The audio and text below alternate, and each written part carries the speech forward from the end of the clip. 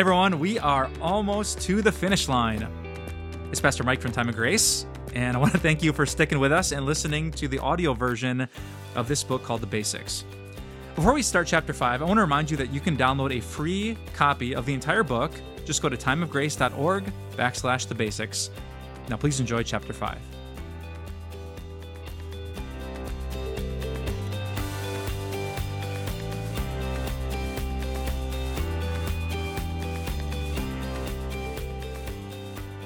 Chapter 5, Faith. Just weeks after his resurrection, with his mission fully accomplished, Jesus returned to heaven. What happened next? Jesus' closest followers, called the apostles, told everyone who would listen about God, about how sin separates us from him, and about Jesus. What was their hope? That listeners would believe their message and trust that what Jesus did for them was true. Here's one of the most famous examples about Paul and Silas, two leaders from the early Christian church. They spoke to a prison guard who was suddenly terrified that he was not good enough to be with God. We read these words in Acts chapter 16. The jailer called for lights, rushed in, and fell trembling before Paul and Silas. He then brought them out and asked, "Sirs, what must I do to be saved?" What do you think Paul and Silas said? Did they give the jailer a checklist of good things to do? A list of commandments that he had to keep? A minimum requirements for heaven overview? No, thank God. They just gave him Jesus. Paul and Silas replied, "Believe in the Lord Jesus and you will be saved." Just believe. Just trust. Just rely on Jesus for everything, for your forgiveness, for your salvation, for your future. It is all about Jesus. And it still is.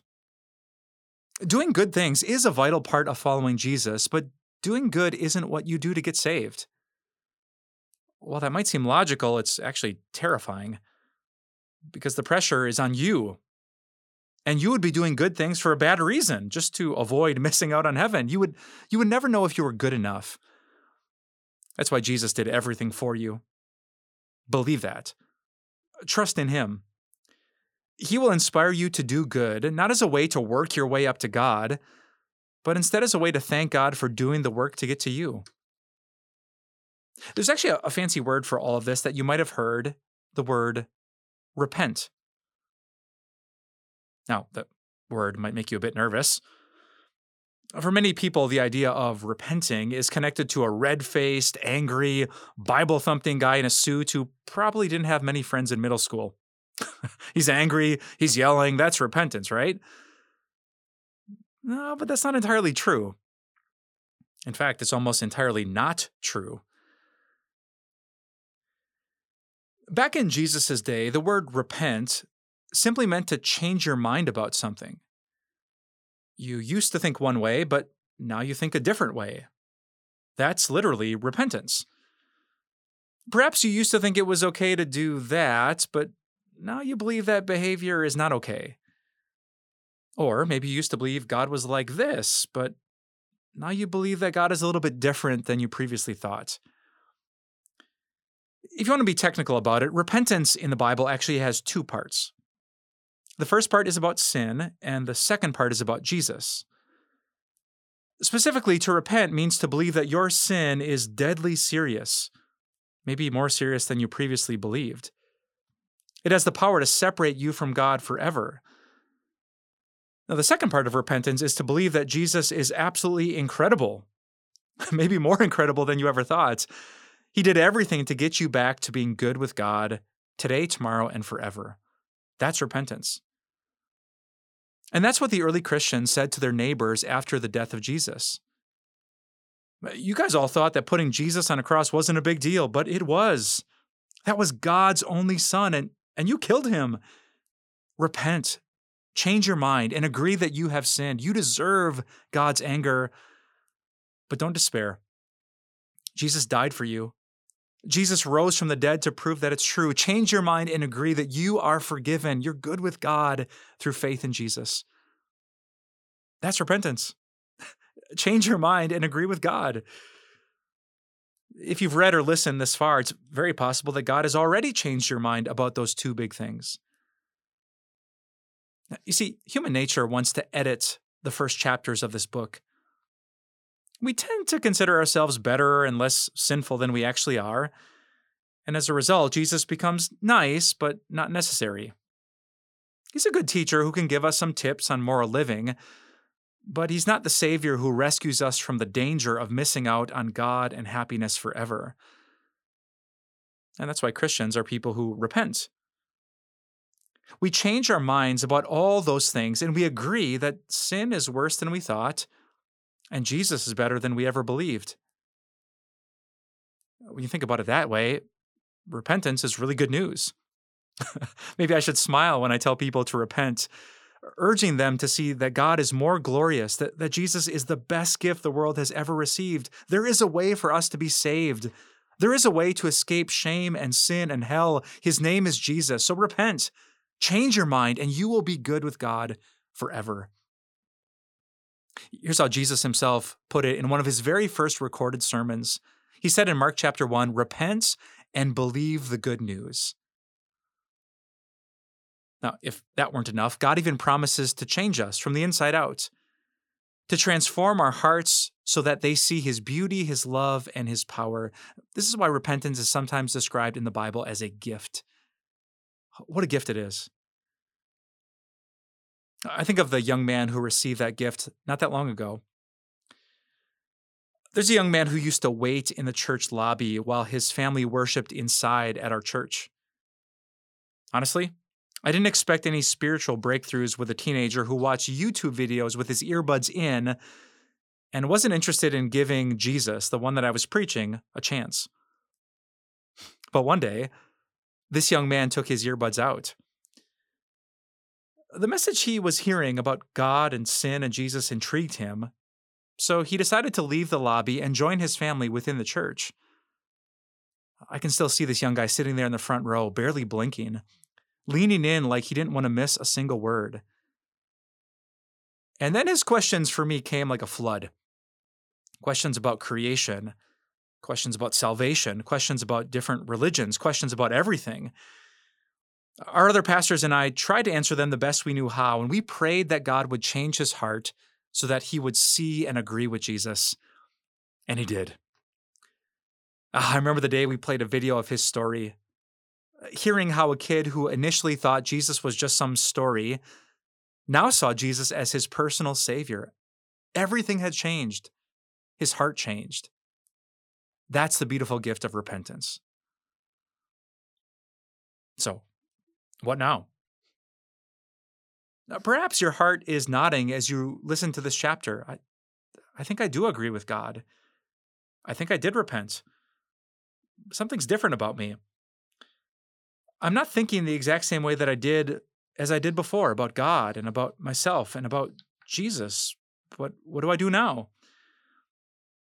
Oh, I'm glad you asked.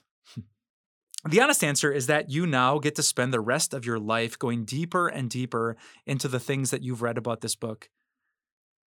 Day by day, you'll experience beauty and satisfaction and pleasure, great moments in your life, and you're going to think more and more, God is even better than this. And moment after moment at the same time, you'll struggle with denying yourself. You'll struggle with doing just what you want instead of what God wants. You'll struggle with trusting in God instead of your own thoughts and opinions. You're going to struggle loving people like God first loved you. And night after night on this journey, you're going to come back to Jesus, thankful that on the cross, he took away every sin so that you never have to wonder where you're at with God and you never have to fall asleep ashamed. Like a child growing in maturity, that's going to take some time.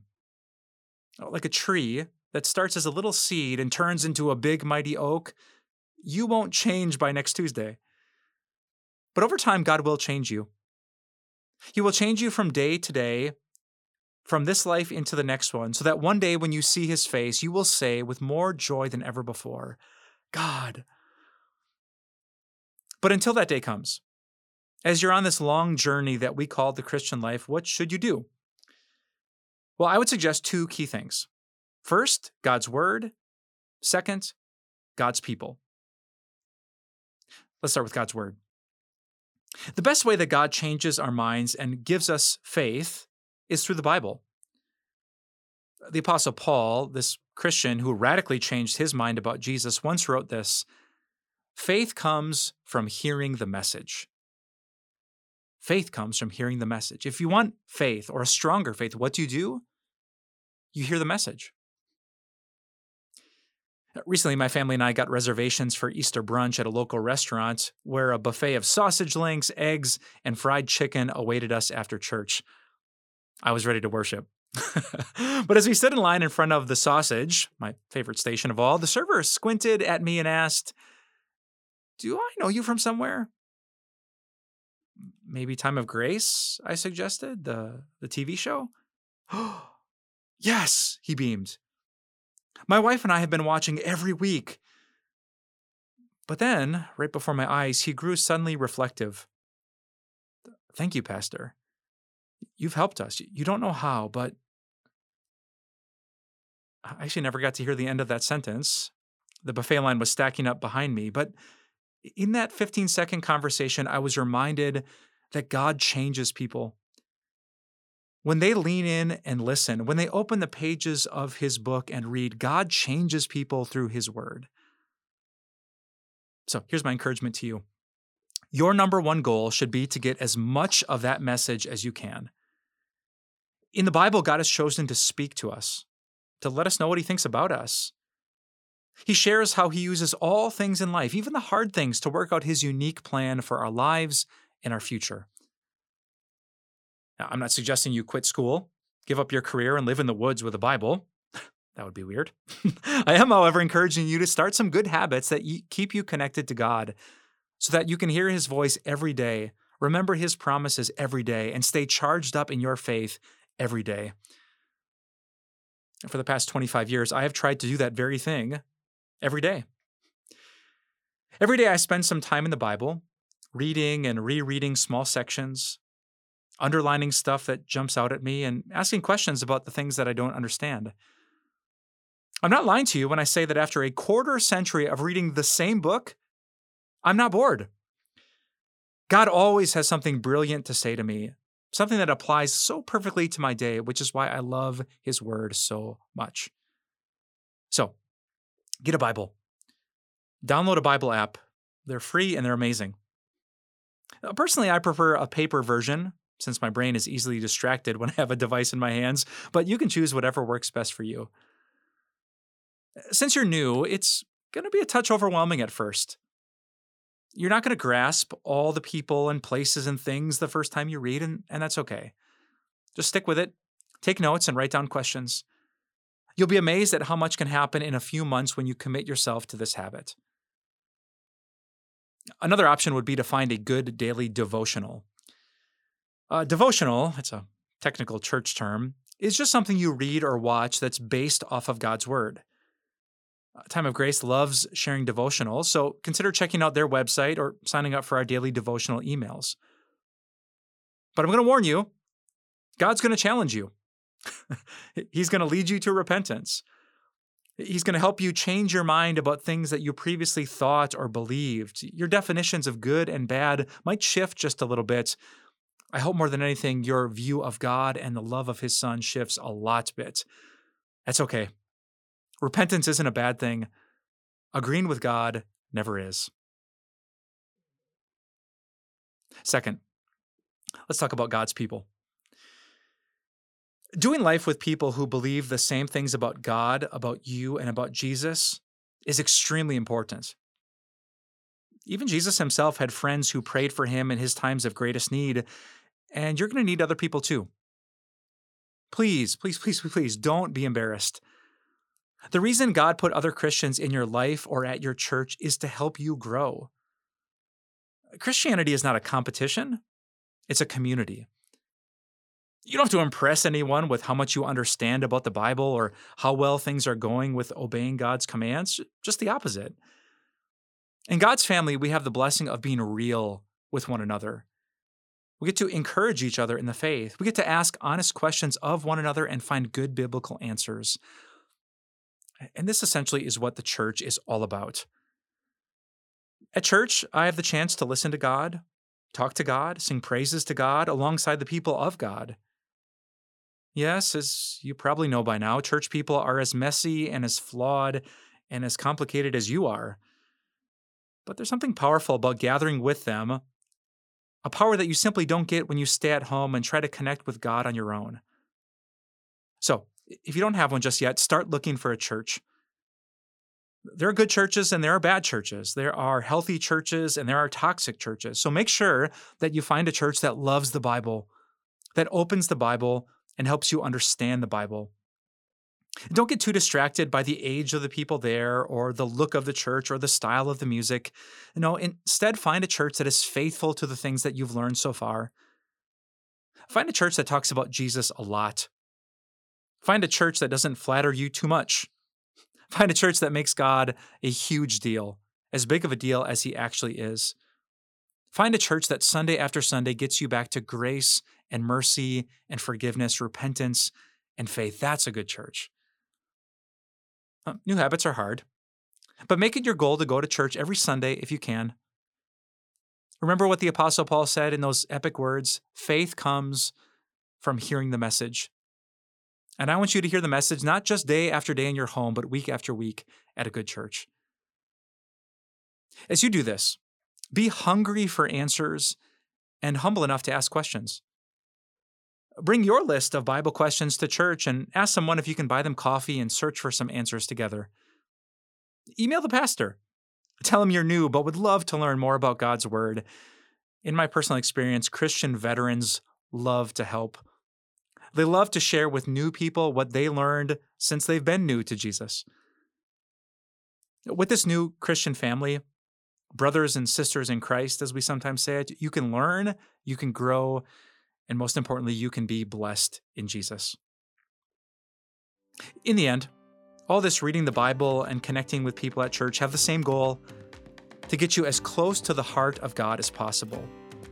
To give you faith to believe that the God who saved you will also be with you every day for the rest of your life. Hey, thanks for listening. If you're finding this podcast helpful in your walk of faith, will you consider sharing it?